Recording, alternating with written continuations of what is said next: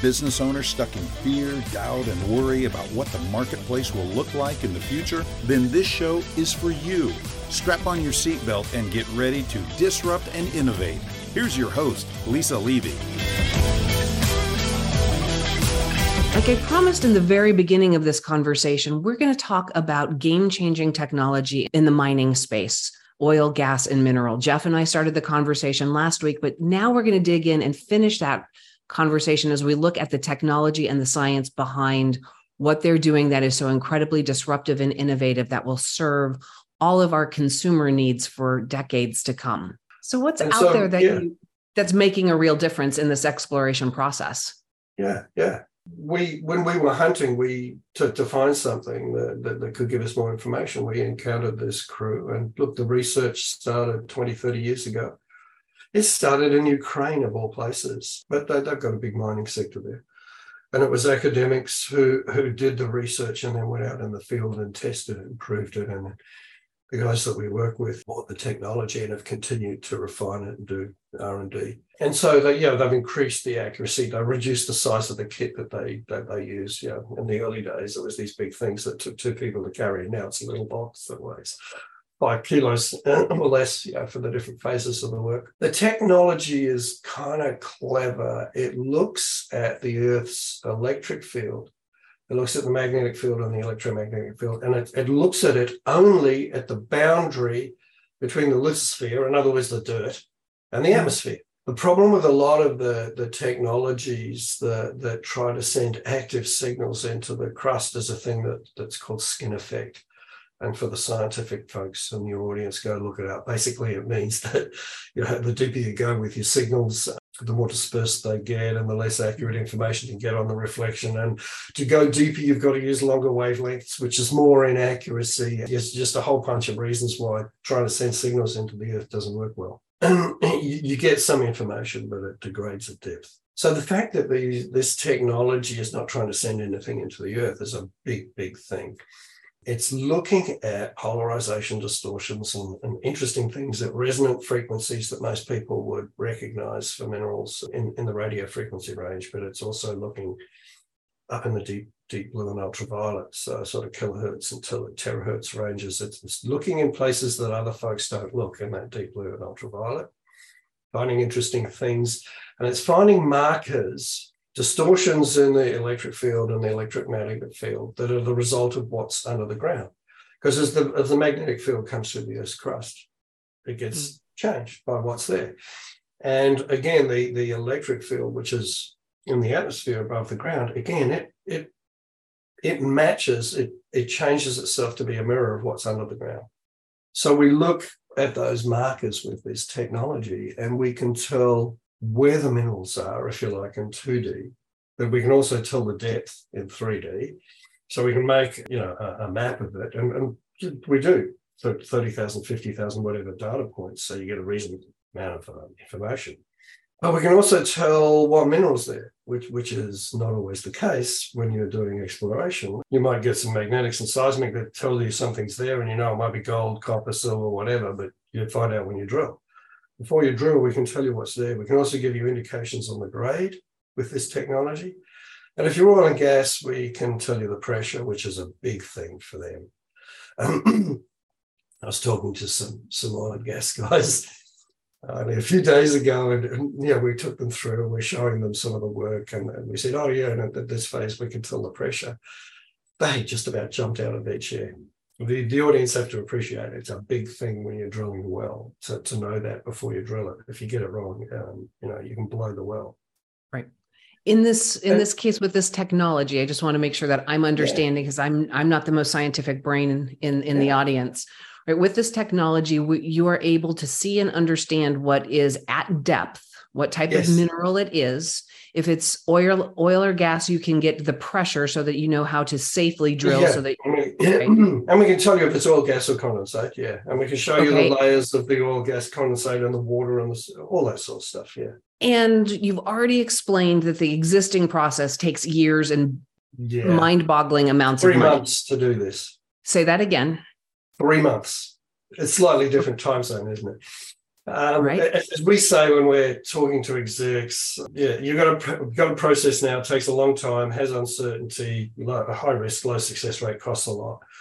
We've got something that's quick, takes 3 months, and you can come in and drill 2 or 3 holes and verify afterwards, because we're finding, we claim the accuracy is around 94%. We're being conservative. It keeps coming in at 98 and higher. The cost is about 20% of what they typically spend. Less than 20%. We say that to be conservative. It's just for them, it's a game changer. There's no environmental footprint. So whether you're doing onshore or offshore, you can actually do your exploration without necessarily having to go through all the permissions. Once you've shown the environmental authority what it is and how it works, they just say, go for it. So in the spirit of this show and what we're talking about, right, this is disruptive technology that can lead to innovation and effectiveness. This, and I know I've said it a few minutes ago, but this is absolutely mind-blowing stuff. It is mind-blowing stuff. It is. And the response that we typically get from the geologists and geoscientists, and I get concerned if I don't hear it. Impossible. That's we joke sometimes and say it's a little bit like the Star Trek sensors, Captain Kirk and Spock, what's going on the planet. Because the technology can see deep. We've certainly used it 9-10 kilometers for the oil and gas guys. Usually the mineral guys are not looking beyond 3 kilometers, but we have no trouble. See, I've got to be careful when I use the word looking or seeing that deep. Immediately it pings an appropriate negative response from the geologists and geophysicists, because we're not looking. We're measuring distortions in the field at the surface, and we're interacting with those fields at the surface to get the markers that tell us what's down there. So right. So the technology is informing what's below. It's not. It is not seeing it. It's not actively sending anything down there. But I also have a little bit of fun when someone says it's impossible. I remind them that certainly those, the geologists and geoscientists, they have a science background, so you can quote a guy. There was a guy called Lord Kelvin, who's a famous British scientist, who in 1895 said, I can categorically state that it is impossible for heavier than aircraft to fly. Right? Now, here's the thing that I say to the scientists, in hindsight, 8 years later or whatever it was, the Wright brothers in 1903, and we're 100 plus years later and we smirk. But when he said that, he didn't actually know that about 50 years earlier, an Englishman had built the first mechanized flying aircraft. It was a steam-powered engine, and he flew this biplane that was heavier than air, right? And at the time that he was saying it, there was another British academic who was building gliders, and he had people in these big gliders, and they were biplanes and heavier than air, and they were flying. So when he made the statement, it was already wrong. And you can rattle off with a lot of other things. There's another guy, a Nobel Prize winner. I'll say his name because most people know him, Einstein.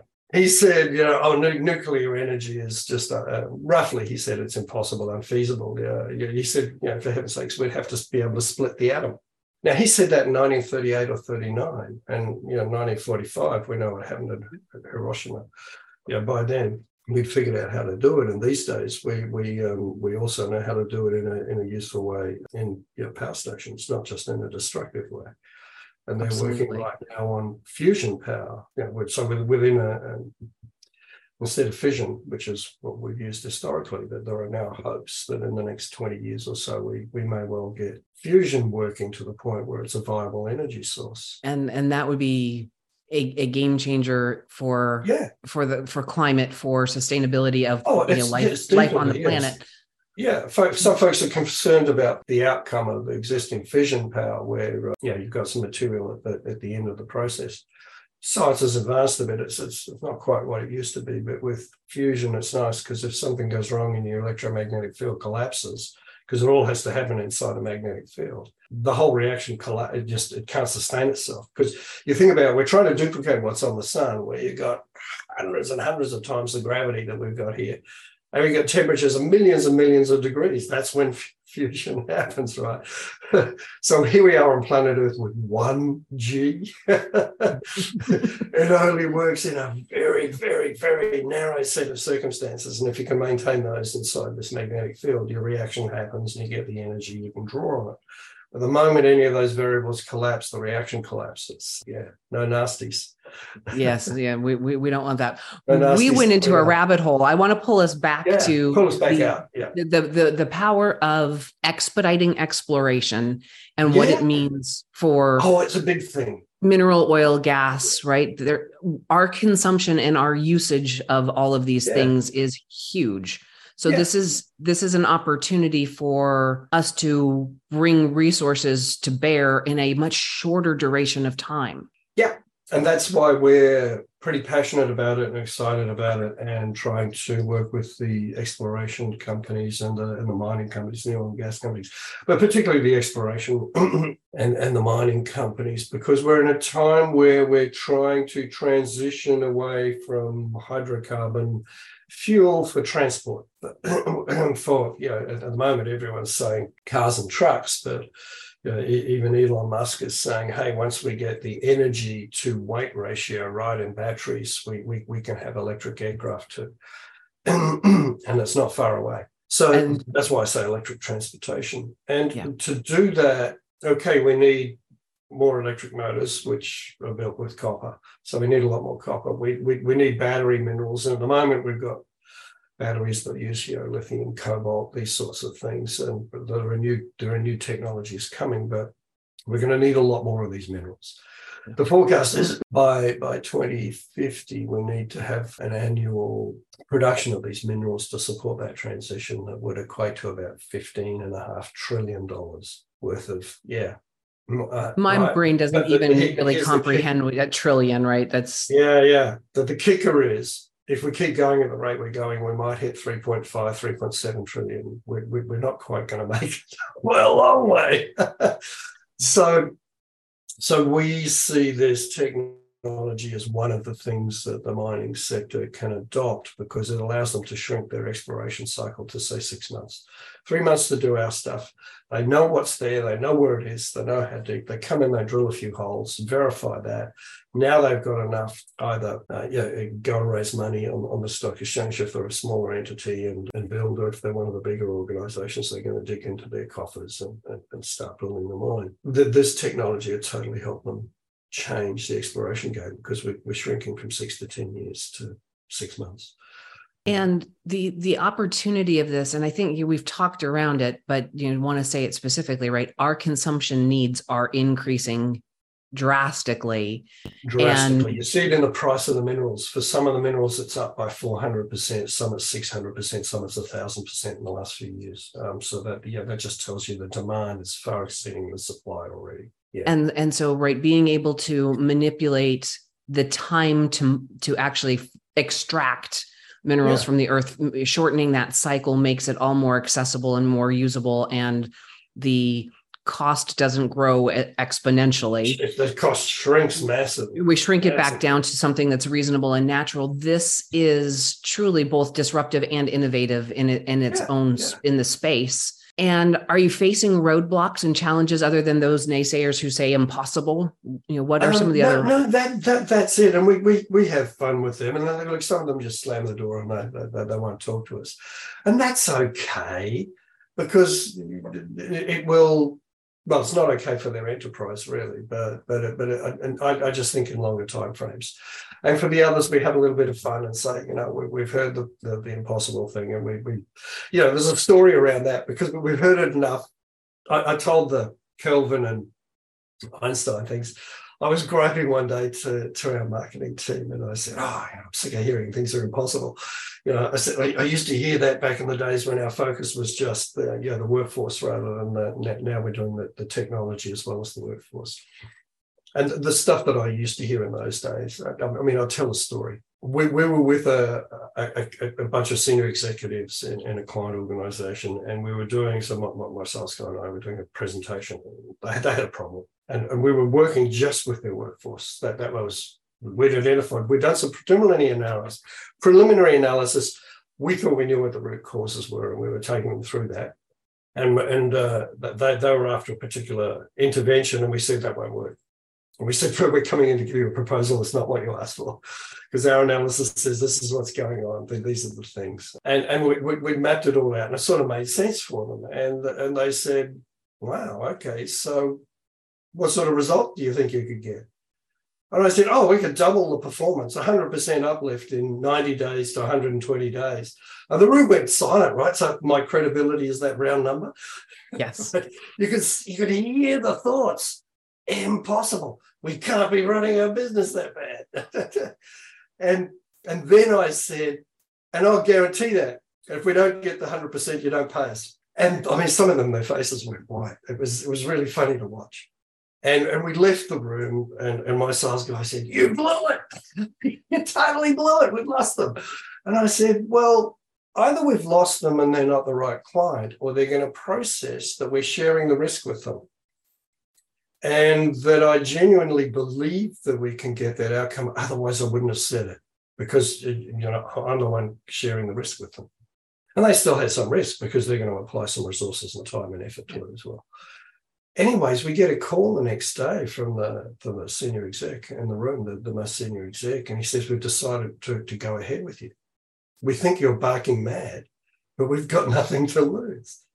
Now, 90 days later, I'm back in that same room with the same executives, and their project managers there, our project managers there, and their project managers doing the presentation. And their project manager puts up the slide, project on time, on budget, and results exceeded expectations. And one of the directors in the room leans over and whispers to the woman next to him, doesn't happen around here very often like that. And you can tell they're not very serious at this point. They're all smiling.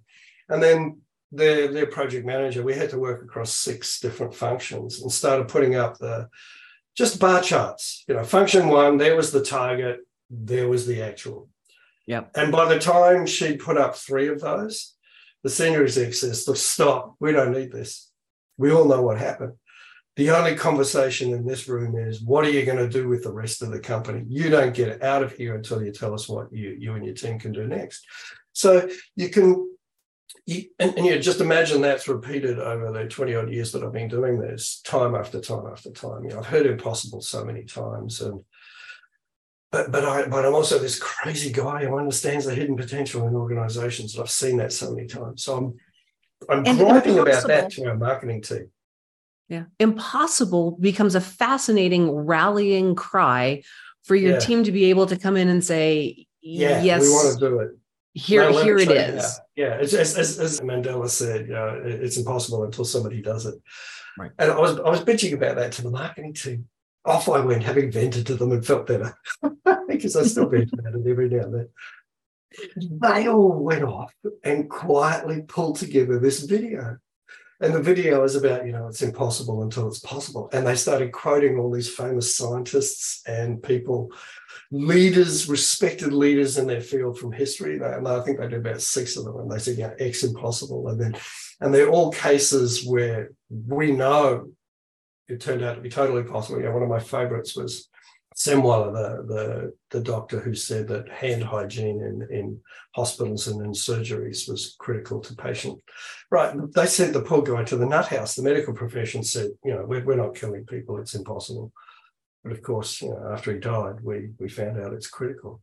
So they put this, and it's a really funny video. Yeah. When they just gave it to me. That's absolutely we haven't posted it on the website yet, but we are starting to use that with people who say it's impossible. And it's an entertaining way of having them, instead of a confronting way of having them go, all right, you break the iron triangle. The iron triangle, time, quality, cost. Absolutely. We're saying faster, lower cost, better quality, because you get more data, but with a great deal more confidence. And as you say, disruptive, but disruptive in a really positive way. And I love technology that can do that sort of thing. It's kind of, I'm at the point where a grey hair, male pattern baldness, I'm sort of towards the end of my career, but I'm passionate about continuing to do this. It's our contribution to the mining sector, who I personally think have given us so much. And it's one of those industries that we take for granted, right? We don't see it. We get the fruits of the labor in our products, in the finished goods, and in our utilities, and in those things. We really don't, as consumers, take for granted where those things come from. Jeff, in our conversation today, you've shared with us the impact of people and on performance and creating high performing teams. Yeah. Right. And how we then, in this particular sector where you saw really great people working in dangerous and risky environments, finding ways to solve for their training, their experimenting in the scenarios, identified a technology that will actually, as it's adopted, and I choose to believe that it's as it's adopted. Oh, yeah. Will change when they everything. evaluate it, get their head around it, it's a joy to... Because you talk to the senior execs and they go, wow, okay, this is a disruptor for my business model. For the senior execs, the bigger mining companies, they're doing a little bit less exploration and more acquisition. So they'll let someone else do the exploration, find the potty, and then they'll buy it and bring it online. But they're realizing that they could reduce their costs by getting effective at fast exploration, and so they can do exploration, find things, and then bring them online. But for the smaller players, again, it reduces their risk. They all get that. It's so that those decision makers love the business model change.